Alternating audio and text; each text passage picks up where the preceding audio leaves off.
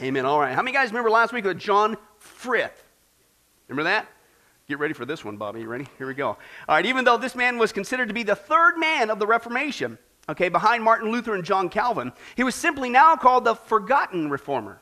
The Forgotten Reformer. And it didn't always start out that way. He was born in Switzerland in 1484. He was the son of a mayor.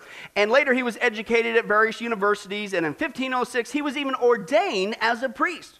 But like many others of his day, like Martin Luther and others, okay, once he began to read the Bible for himself, and that's where it all starts, isn't it? Okay, he not only got saved himself, but he became totally appalled at the plethora of false teachings coming from the Roman Catholic Church. And so he too, just like Martin Luther, began to publish his objections or theses to the various abuses of the Catholic Church. Things as adoration to saints, praying to dead people, telling people that you can have your sins forgiven if you just give money to the Catholic Church. Still goes on today. Well, as you might suspect, the Catholic Church didn't like this, okay? So what they do? Well, hey, that's right. They decided they were going to put a stop to this guy and disseminating the truth there. And so first they ordered him to stop preaching, but that didn't work. Then they told everybody they could that this guy is a heretic, but that didn't work either. And I'm not kidding this. Listen to this. In 1531, they actually came to this man's town with an army. A Catholic army to forcibly get him and the whole town to renounce their biblical beliefs in Jesus Christ and submit to the Catholic Church. Well, when the fight was over, the Catholics were searching all the dead bodies and looting them, and that's when they found this man. He was wounded, yet still alive. But when he wouldn't confess to a Catholic priest, they took this as a sign he was a Protestant. And so they thrust him through with a sword and killed him. But not before this one man single-handedly submitted the fires of the Reformation and freedom throughout all of Switzerland by simply ingraining this phrase into the minds of the people over and over and over again. If you get one thing right, you got to get this. And here was his phrase: the Bible is the truth, and anything not in the Bible is not the truth. The man's name, of course, Ulrich Zwingli.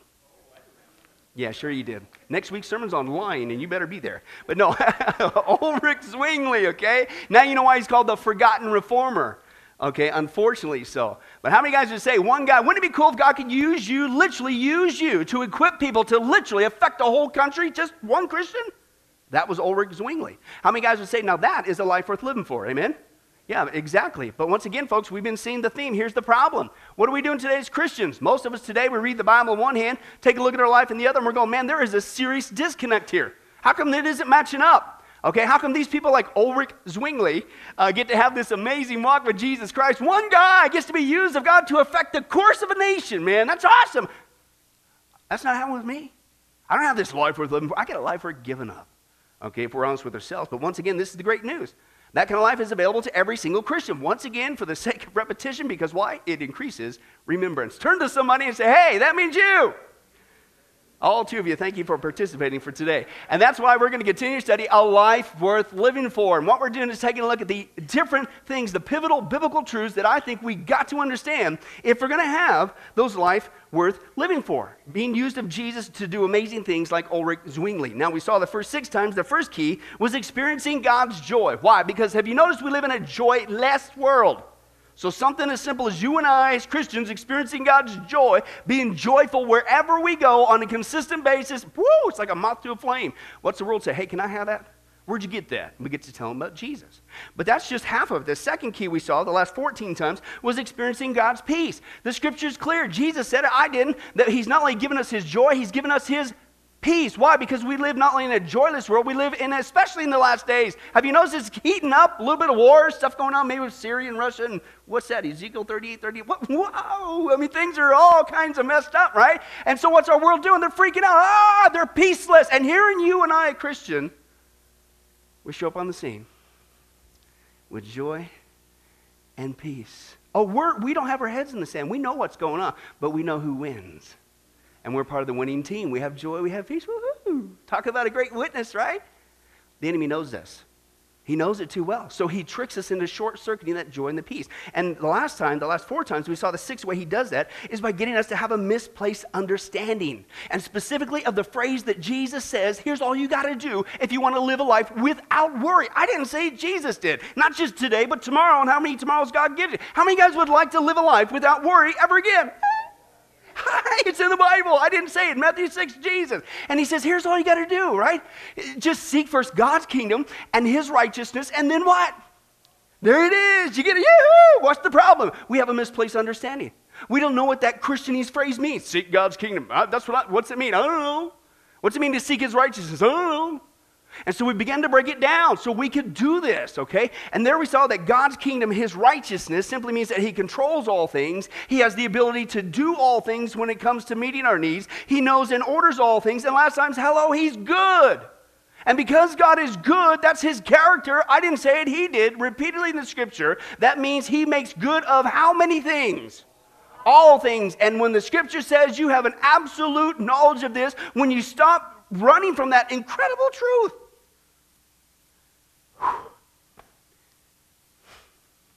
your circumstances may not change. And it may be a challenge. But God is good. Therefore, life is good. And I may not see it now. But if you were here last week when the spirit of Kelvis came up here, I don't understand how this thing of butter works, God. It doesn't look good to me. I don't understand this cup of flour, but you just trust God. Sure enough, he's going to bring out a pancake. Something good. Okay? Something good. Why? Because he's good. He makes good of all things. I didn't say, isn't that wonderful news? And you don't have to worry. Okay? But that's not the seventh and final way, at least on this peace section, that the enemy tricks us into not experiencing God's peace, even though he's already given it to us, is by having a misplaced posture. Oh, Jim, my back. Oh. Now, you wish, probably here in a little bit, that I was talking about a back problem. Okay, but I'm not. I'm actually going to be talking about a heart problem. And this heart problem is a spiritual posture problem. Okay, say that 5 times real fast, other than Ulrich Zwingli. Okay, but listen, it's going to mess you up, man. I'm telling you, 10 times worse than a back pain all the days of your life. Okay? And here's what it is. You see, it's one thing. This is what I've learned. It's one thing. And we spent 4 weeks on this aspect. It's one thing to sit here and go, okay, I get it, Pastor Billy. I know now. It's all clear. Christianese right out the window.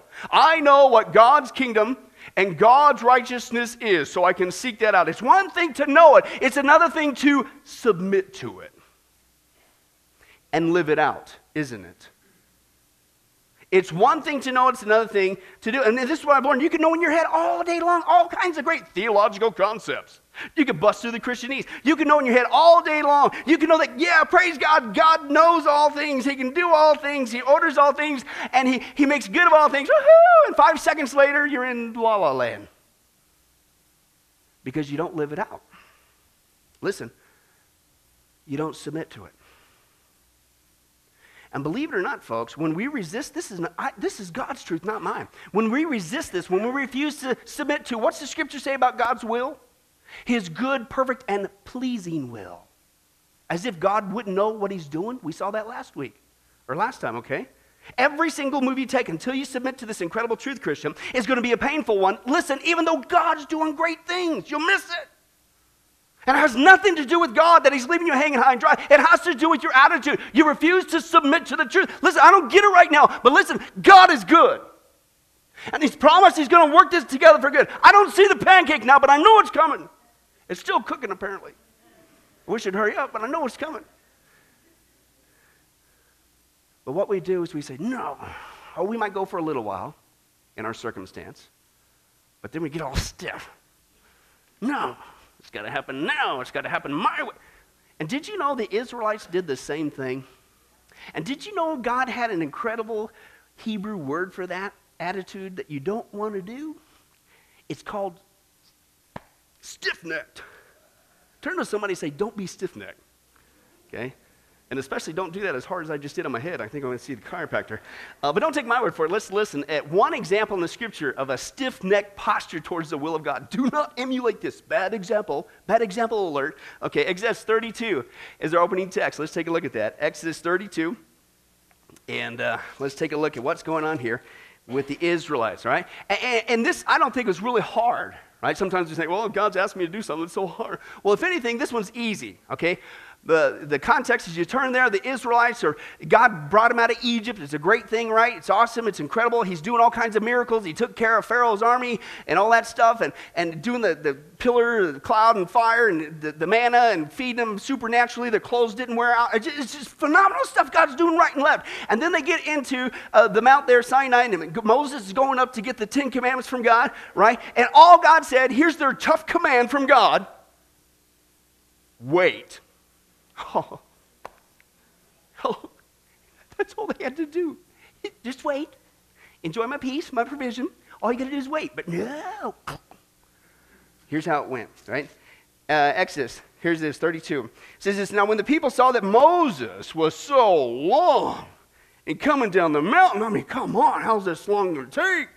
Right? They gathered around Aaron and says, come, make us gods. Who will go before us? As for this fellow Moses who brought us up out of Egypt, we don't know what's happened to him. And Aaron said, are you guys crazy? I mean, how many times has God got to provide for you? Just wait. Just do. All he said is just wait. He's going to get something good. Just wait. Oh, no. Aaron got caught up into it too, didn't he? Right? Aaron answered them, all right, take off your gold earrings and your wives and from your wives and sons and daughters were wearing and bring them to me. So all the people took off their earrings and brought them to Aaron, and he took what they handed him and made it into an idol in the cast of a shape of a calf, fashioning it with a tool. And then they said, these are your gods, O Israel, who brought you out of Egypt. When Aaron saw this, he says, oh, man, I blew it the first time, but this time, man, this is crazy. We're sinning against God. No, he's still going along with it. Listen to what he said. So he saw this, and he built an altar in front of the calf and announced, tomorrow there will be a festival to the Lord. So the next day, the people rose early and sacrificed burnt offerings and presented fellowship offerings. Afterwards, they sat down to eat and drink, and they got up to indulge in revelry. Then the Lord, I love this. The Lord said to Moses, go down because, watch this. Because your people, isn't that a parental thing? Right? Husbands and wives, you know we play this game, right? Your kids get on your nerves, you get out of hands while they say, well, that's your kid, right? God's doing the same thing, man. And he says to Moses, go down because your people whom you brought up out of Egypt have become corrupt. They've been quick to turn away from what I commanded them as if it was really tough to just wait.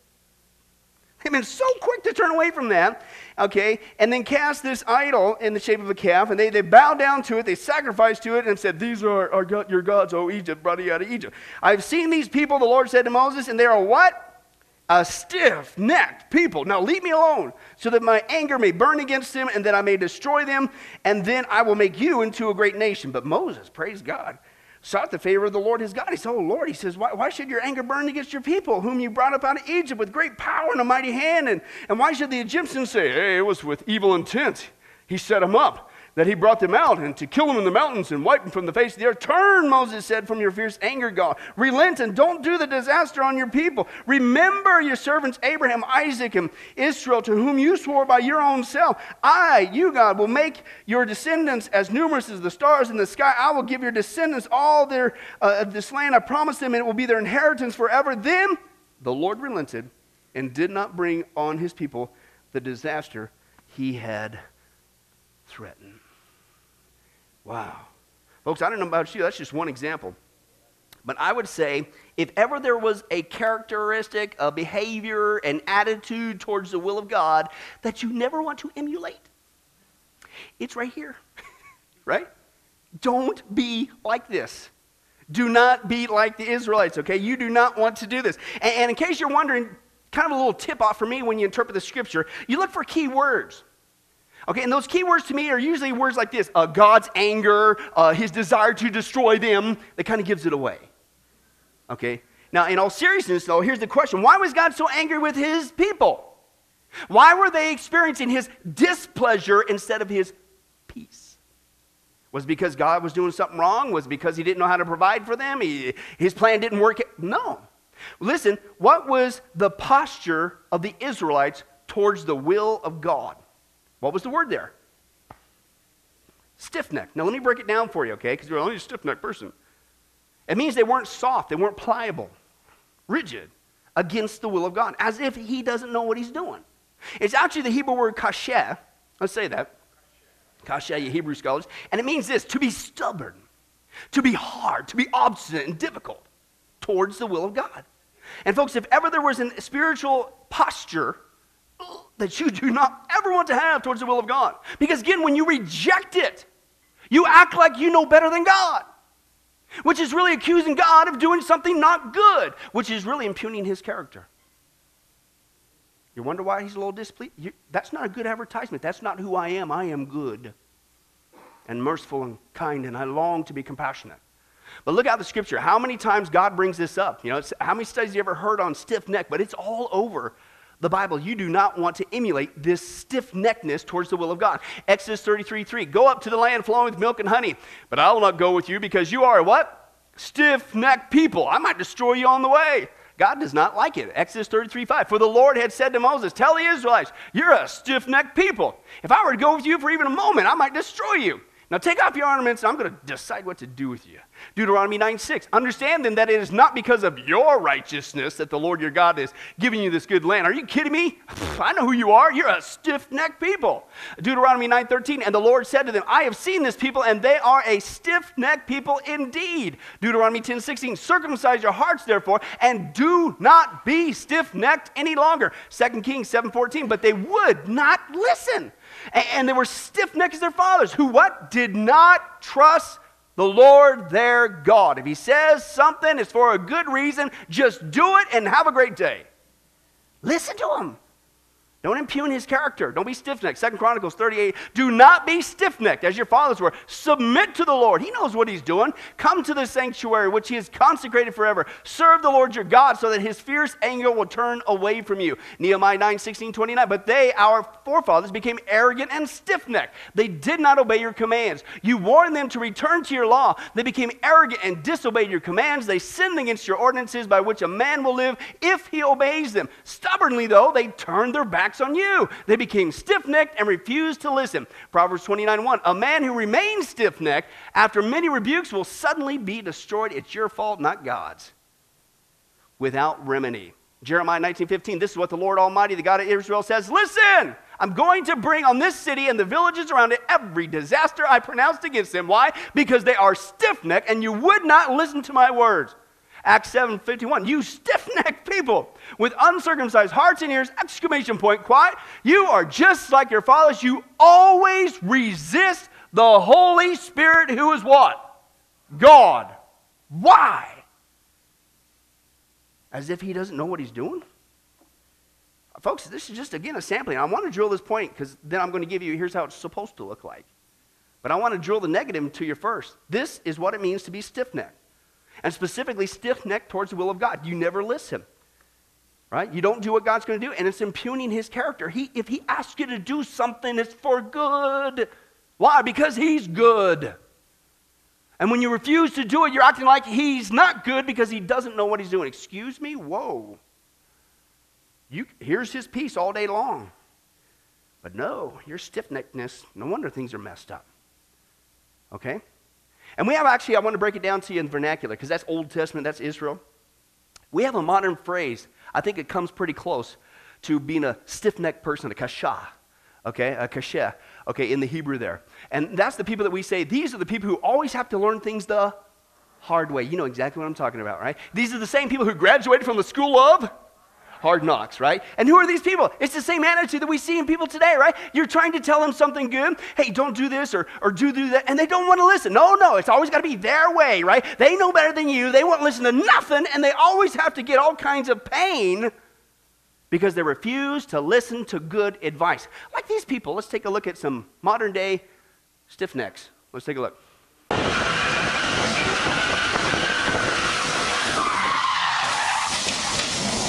Co za debil.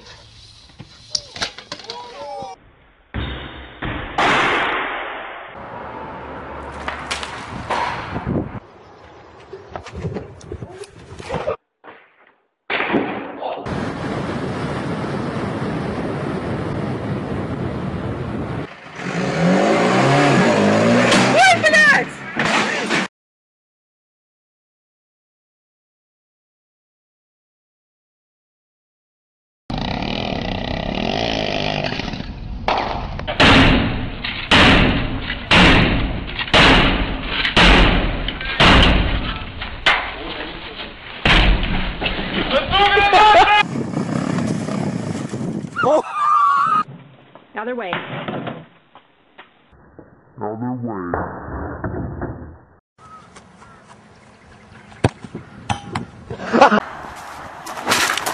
Oh my God! Go put your head in the snow. Hey, lady, yo, bite, don't come, you gonna bite. Hey, no, no, no, no, no, no, no. Come on, Joe. You win. Come on, you win. Ah!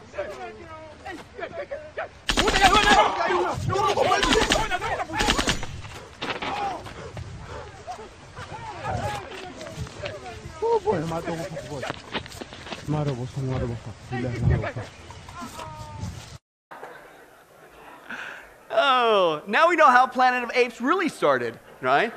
It was from Khrushchev people, stiff-neck, right? Now, folks, that's what you get when you refuse to submit to good advice, right?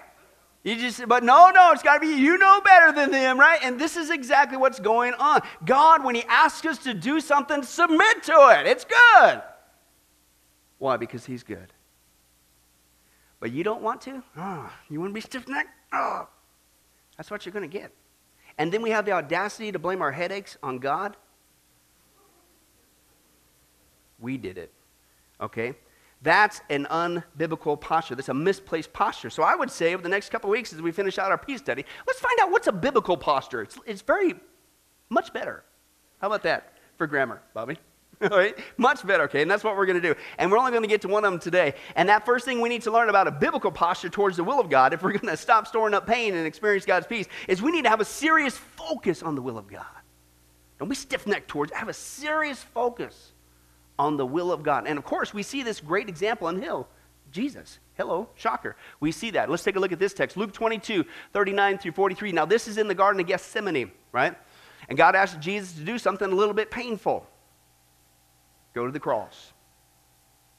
He's going to ask us sometimes to go through something painful, but he knows what he's doing. Trust him. But listen to Jesus' attitude. He didn't stick his head in the sand, act like it wasn't going to be painful. He knew it. In fact, listen to what he says. Jesus went, as usual, to the Mount of Olives, and his disciples followed him. And on reaching the place, he said to them, "Pray that you will not fall into temptation." And he withdrew about a stone's throw beyond them. He knelt down and he prayed. He was dealing with reality. "Father, if you are willing, take this cup from me. Please, God. Oh, I know it's coming. It's hard. Yet," what'd he say? "Not my will, but yours be done." Here's the payoff. What followed immediately afterwards? An angel from heaven appeared to him, Jesus, and strengthened him. Now, folks, I'm telling you, this is key. I've learned this over years as a Christian. What we see, first of all, here, the polar opposite attitude towards the will of God. Even though it might not make sense, even though it might incur some pain, the complete polar opposite attitude towards the will of God that the Israelites had, we see in Jesus Christ. What was his attitude towards the will of God? Even when he asked him to do something painful. Was he stiff-necked? Was he stubborn? Was he obstinate? No, of course. He's the Son of God. That would have been a sin. Unlike the Israelites, Jesus led the way. He says, "Listen, God, I know this. I know what's coming.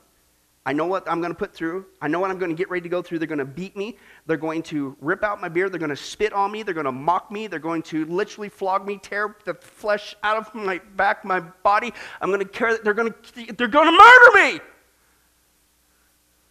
God, if you could let this one pass, man, that'd be awesome. But you know what? You're good. Your will is more important than mine, because you work all things together for good." And is anybody glad that Jesus submitted to the good will of the Father that day and wasn't stiff-necked? Amen. Praise God. We can close in prayer on that, but I'm not. But here's my point. I'm telling you, it's the same thing with you and I that I've learned over the years. When Jesus made these infamous words, and that's usually where we stop, but what's the payoff? What followed afterward? He says, "Not my will, Father, but your will be done." What happened? An angel came and he received supernatural strength from God. And I'm telling you, folks, it's the same thing with you and I. When we are soft and pliable, when we have a focus on the will of God, God, you're asking me to do something. This is painful. I don't get it. It doesn't. But I submit to it. That's my focus. I've got to do what you've called me to do. When you do that, Christian, That's your breakthrough point. Did Jesus' circumstances change when he submitted to the will of the Father? No. See, we think peace only comes when we avoid the circumstance. But God will give you supernatural peace in the midst of it if you just submit and trust him. How many times do we spend talking to God about our storms of life and how big they are? I think it's high time we tell our storms how big our God is. Trust him. He knows what he's doing. Sometimes God will calm the storm. Sometimes he won't. He'll let the storm rage, but he will calm his child. Submit to it. Focus on it. No, there's something more important going on here. I trust God. He's good. This is what it means to have a biblical posture. And so surely that's what we're doing, right? We're focusing on God's will. Okay, I may not get it. It's kind of painful. Don't really understand it. But you know what, God? I submit my will to you. I trust you. You're doing something good. I may not see it yet, but you're doing something good. No, usually we don't focus on the will of God. We don't focus on God, period. When our hard circumstance comes, where's our focus? It's not on God. It's on what? It's on the circumstance. And then all of a sudden, boom, it gets blown out of proportion. That's all we can think about. And really what we've done at that point, I don't know if you've learned this one. Apparently I'm still scarred over it. We created a giant life zit. See, that's graphic, and that's what I wanted. Let's close in prayer, and we'll answer. No, I'll tell you what I'm talking about. How many guys remember the joys of acne in high school? Wasn't that such a special time? Right? And who was your best friend? No, it wasn't that person in high school. It was Mr. Mir. Right? Because you always had to do the check. You had to see how it was going on. Okay, trust me. Submit to the illustration. There's good coming from this. Okay, I know it's good. But we'd always do that, right? And I kid you not, this is one occurrence. I actually learned this lesson before I was even saved about life and focusing on circumstances and how you can blow them out of proportion. And it happened a week before prom. You see, I had a date for prom, but I also had somebody who tagged along, who I now affectionately call Mr. Zit. He made an appearance.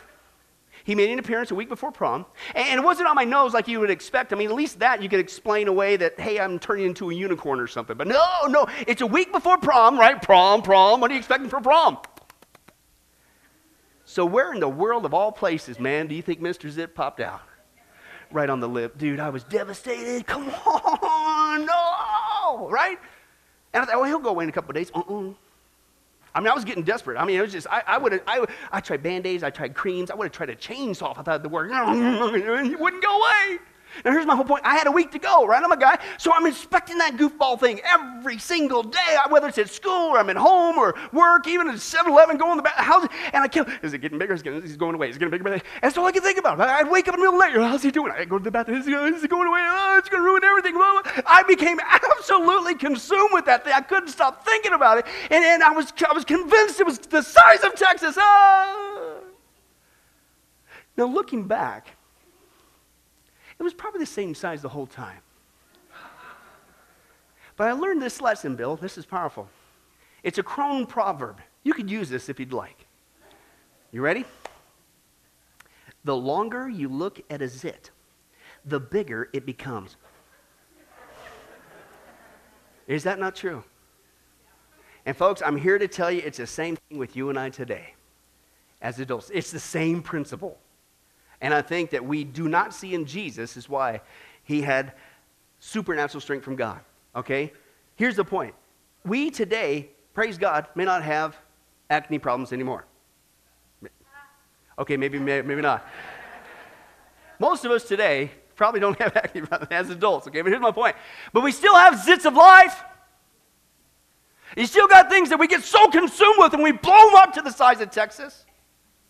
Maybe your adult zit today is your job. I just got to think this and this and change, and they're asking me to do this, and I go, it doesn't make sense.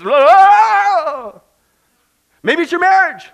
I do this, and they're not doing this, and how this, and you just keep looking at it and focus on this big house. You need to get Maybe it's your health. Maybe it's your kids. I don't know what it is. But listen, we may not have acne, but we still do the same thing today. We focus on our circumstance instead of God. The circumstance probably is how it's always been. But because you keep looking at it, you keep thinking about it, you mull it over in your head again and again, what happens to it? Boom! Totally blown out of proportion. It's not only the opposite of what Jesus did, but it's the exact opposite of what Isaiah says you and I need to do if we're going to maintain God's peace, even though your circumstances may not change. This is a great passage here. Listen to this, okay? He says, Isaiah 26, verse 3, you, God, will keep in what? Listen to this. Not just peace. How many guys would like to have peace? Praise God, all two of you. How many guys would like to have perfect peace? Memorize this. He tells you, here's all you got to do. Not just seek first God's kingdom and his righteousness, right? You, God, will keep in that state of perfect peace. Here's all you got to do. Number one, all who trust you. Number two, all those whose thoughts are fixed on your life is it. No, fixed on who? God.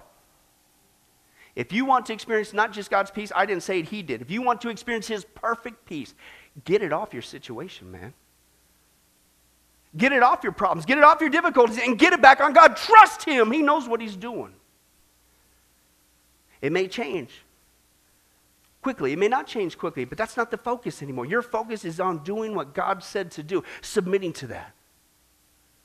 In fact, sometimes you're focusing on God and you're going, well, this ain't worth it. I've been focusing on God, but it just keeps popping in my head. My situation's not changing. It's hurting, God. I don't see him. Trust him. Focus on him. Keep doing what he says to do, and the payoff will come if you don't quit. Like these guys found out. This is wow. This is a true life event captured on video. Watch this.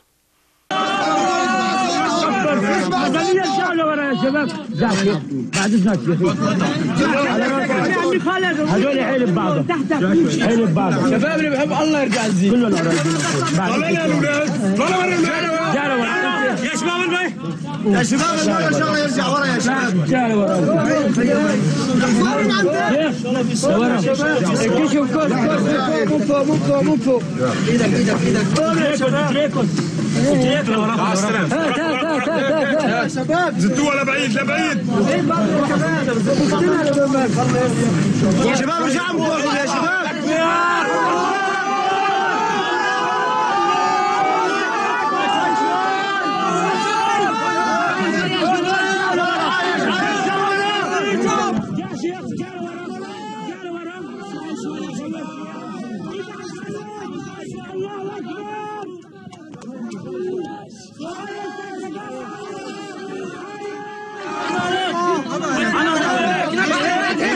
موسى جوا تراك بعد هذا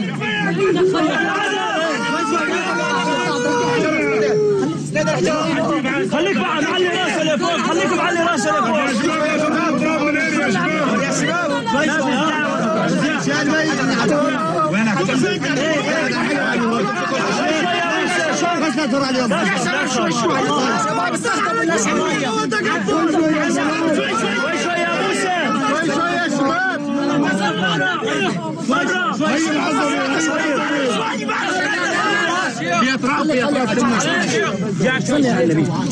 ابن عمي شيل اجراحكم نظيف ابن عمي شيل اجراحك شيل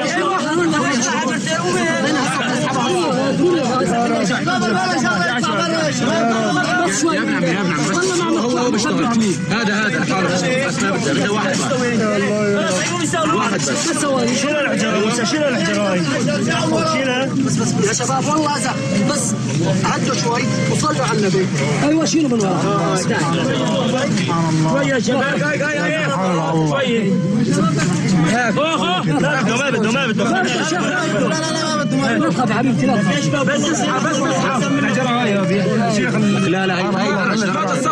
الصفرة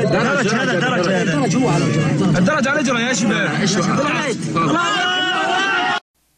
Isn't that wild? Remember how it first started? Just a pile of rubble. In fact, they were on top of it. And when it first started, how many guys are going, what in the world are they digging up? That didn't seem to make sense. But they kept going, and they kept going with their fingers bloody, and they kept going, and they kept going, and guess what happened? Now it's starting to make sense. And they kept going and they kept going. How many guys would say that that child's parents glad that those guys didn't peel off one by one and say, that's it, this is a bunch of baloney. I got other stuff to do. This doesn't make sense. I'm going to do it my way because I know better. I'm telling you. But they refused to do what needed to be done. Everything we go through in life, Christian, God has a great, fantastic purpose.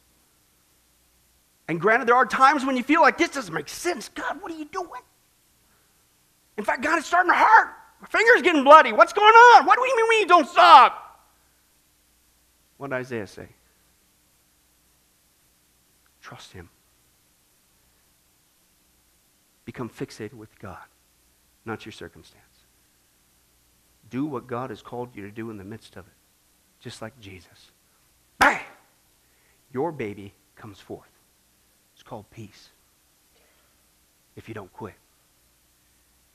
Trust him. Fix him. We'll close with this true story. This guy learned the same thing, man. It was during World War II. He's a U.S. Marine. And he was separated from his unit on the Pacific Island. And the fighting had been intense, but in the smoke and the crossfire, he had lost touch with his comrades. And so now he's alone in the jungle, and he could hear enemy soldiers coming in his direction. So now he's trying to scramble for cover, right? And he found his way up this high ridge to a bunch of area where there was a bunch of different caves, small caves, located in the rock there. And so he crawls into one of these caves, and although he's safe for the moment, he realizes that once the enemy soldiers looking for him start to go up the ridge themselves, they're going to quickly search all the caves, and they're going to see him. They're going to kill him. So he prayed, true story. He said, God, listen to this.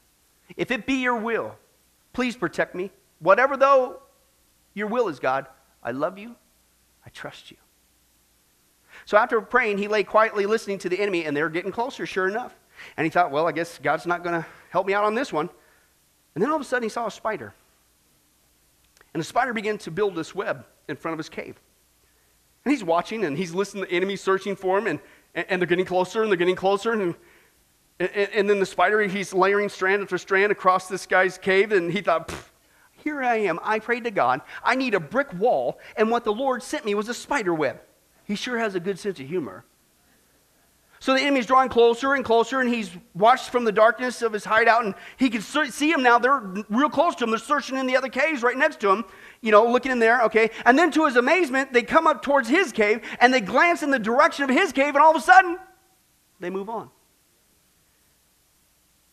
Suddenly, he realized that the spider web over the entrance of his cave now made it look like nobody had been in there for a long time. And he prayed again. This time he says, God, would you please forgive me? I had forgotten that in you a spider's web is stronger than a brick wall.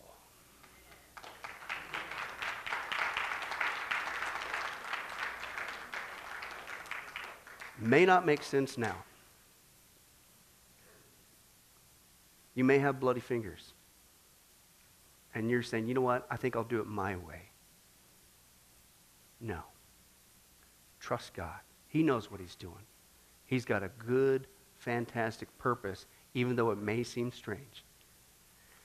The thing is, we need to do this and learn this, not after it's all over and we see the good. When do we need to have this biblical posture? Now. Because you could be digging with bloody fingers, listen, in perfect peace. Did you know that? I didn't say it, God did. You could be going through your own garden of Gethsemane. But still be supernaturally strengthened. You could be hiding out in a cave feeling like, oh, the world's against me, they're coming again. You could be at perfect peace if you just trust God. Fix your mind on him. And whatever he asks you to do in the midst of it, be it your job, your marriage, your kids, your health, whatever, because there's always a good reason why he has you there. Do it and enjoy his peace. And be a fantastic witness for Jesus. That's a neat concept. We should try that once in a while. What do you guys think? Maybe we should preach a series on that sometime. Yeah, it's called A Life Worth Living For. Let's be those people. Let's be that church to Las Vegas and around the world. Amen? Let's pray. Well, hi, this is Pastor Billy Crone of Sunrise Baptist Church and Get a Life Ministries, and I hope you enjoyed today's study. But in closing, before you go, let me ask you one final question. If you were to die today, are you sure that you go to heaven and not hell? You see, here's the problem. The Bible says that nobody automatically gets to go to heaven. And that's because God is holy and we are not. The Bible says that the wages of our sin or our unholiness or the wrong things that we have done have separated us from God. And the wages of our sin or unholiness means that we deserve to die and receive God's judgment to go to hell and not heaven. In other words, we're disqualified for heaven. And that's because God being holy and us being not, the two cannot mix. So what are we going to do? Well, that's bad enough. The other problem is we don't even want to admit this dilemma, even though God already knows it all. And so out of love, God gave us something called the Ten Commandments to show us that we're really disqualified for heaven. We're not holy. We're not perfect like Him. Let's take a look at just a few of those here today. The Bible says, the Ten Commandments says, you shall not bear false witness. That means lying. How many of you ever told a lie before? Well, those of you who didn't raise your hand, you just did. Okay, let's be honest, folks. Let's not tell another lie. We've all lied. Well, believe it or not, that disqualifies you for heaven. That's how holy God is. He is the truth. He does not lie. And so that makes us a liar. Another of the Ten Commandments says, you shall not steal. Okay? How many have ever taken anything without permission? Well, all of our hands should have went up at that one. We've already said we're a bunch of liars. Okay, well, we've all done that. And it doesn't have to be a bank. It could be a pencil in the 3rd grade. That means that we're a thief. Okay? The Bible says that God is so holy, even His name is holy. And that's why one of the Ten Commandments says, you shall not use the Lord's name in vain. Hey, folks, isn't it ironic how now the blessed name of Jesus Christ, the Bible says there's no other name under heaven by which men might be saved, Jesus Christ, has now become a cuss word? Folks, the Bible says that's the sin of blasphemy. Okay? And folks, let's be honest. We've used God's name in vain before. The Bible also says in the Ten Commandments, you shall not commit adultery.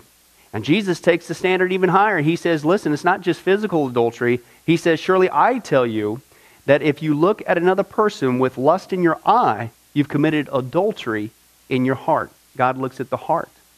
One more out of the Ten Commandments says, you shall not murder. And you might say, well, hey, I haven't done that one. Really? The Bible says that the sin of hatred is akin to the sin of murder. You, in other words, in your heart, wish they were dead. You pulled the trigger, if you will, in your own heart. And the Bible says God sees that, and it's just as bad. He knows the mind, He knows the hearts, the thoughts, and the intents that we have. Folks, that's just 5 out of the 10 commandments. How you doing? Not very well. None of us can keep them. They're God's x-ray to show us that we're disqualified. And so when, not if, your time comes, because we're all marching towards the grave at different speeds, you're going to have to stand before God. And you're going to have to say who you really are. He already knows. Hey, God, let me into heaven. I'm a liar. I'm a thief. I'm a blasphemer, adulterer, and a murderer. Folks, the Bible is clear. Such people as these will not inherit the kingdom of heaven. That's the problem. Here's the good news. God so loved the world that He sent His one and only begotten Son, Jesus Christ, that whoever believes in Him, what He did on the cross on our behalf, that we will not perish, we will not go to hell, but He will give us the gift of eternal life. Jesus died on the cross to forgive us of all of our sins. It's something that we don't earn. We can't earn. It's a gift, the Bible calls it, and a gift cannot be earned. He was taking the death penalty in our place. That's what the cross was of the day. And that if we would just ask Jesus Christ to forgive us of our sins and believe that in our heart that God raised Him from the grave, showing that His death is satisfactory to God to forgive us of all of our sins, no matter what we've done, the Bible says we shall be saved. The Apostle Paul says that if we confess with our mouth Jesus is Lord and believe in our heart that God raised Him from the grave, we will be saved. Let me give you a common analogy of what God's doing and what He did for us with Jesus dying on the cross on our behalf. In life, we know that people can be sentenced for a crime to where they're actually on death row. The courtroom scene has completely finished. The gavel has already sounded. They are going to jail, and they're just awaiting their time before they go to the death penalty. As they're sitting there in the jail cell, it's a proven fact they did what they did. Everybody knows it. They're just waiting for that time for their number to come up, so to speak, and walk down that hall and be executed. There's nothing they could do to reverse their crime. No amount of good works in that jail cell can reverse what they've done. It's too late. It's over. But believe it or not, there's one way that people even today can get off a death row. And that's if the one in authority, the governor, if he were to, out of mercy and kindness, nothing that the person did, because they don't earn it and they don't deserve it, and they can't earn it. If he would grant them what's called a pardon, out of the kindness of his heart, he has the authority to grant them a pardon and absolve them completely of their crimes against the state. And did you know that there's actually been people that this has happened to, that the governor, out of mercy, has granted them a pardon as a gift, and they've gone down to the jail cell and handed that person, extended it through the bars, here, I'm granting you a pardon. If you would just receive it, you can go free right now. And did you know that there's actually been people who've said, no, I don't want your pardon. And so what happened is, of their own doing, even though they had a way out, they still had to go to the death penalty. Folks, can I tell you something? That's what God did for us with Jesus dying on the cross. He sent his son to take the death penalty in our place. God has the authority to grant us through Jesus a complete pardon. And every day that you're still alive, God is extending to you spiritually this pardon. But a pardon does you no good unless you reach out and receive it by faith. Won't you do that today? Won't you call upon the name of Jesus Christ? Ask him to forgive you of all of your sins, to trust in his work on the cross to pardon us from all of our crimes, our sins against God. God loves you. He wants a relationship with you. But there's only one way to heaven. It's Jesus. There's only one way to get off a death row. It's through the cross of Jesus Christ. Won't you do that right now? Well, this has been Pastor Billy Crone of Sunrise Baptist Church and Get a Life Ministries. And if there's anything that we can do for you, please don't hesitate to contact us. Our number, our information will come up here on the screen shortly. And if there's anything we could do for you, please don't hesitate to let us know. Thank you for joining us. And remember, I hope to see you in heaven. God bless. Thank you for watching this presentation from Sunrise Baptist Church. If you would like to send us a letter or any other kind of postage, you can reach us at 1780 Betty Lane, Las Vegas, Nevada, 89156. For more information, you can give us a call at 702-452-8599 or email us at bcrone@getalifemedia.com, or you can visit our website at www.getalifemedia.com. Billy Crone and this ministry can also be found on Facebook and Twitter. Join us for services at www.sunriselv.com.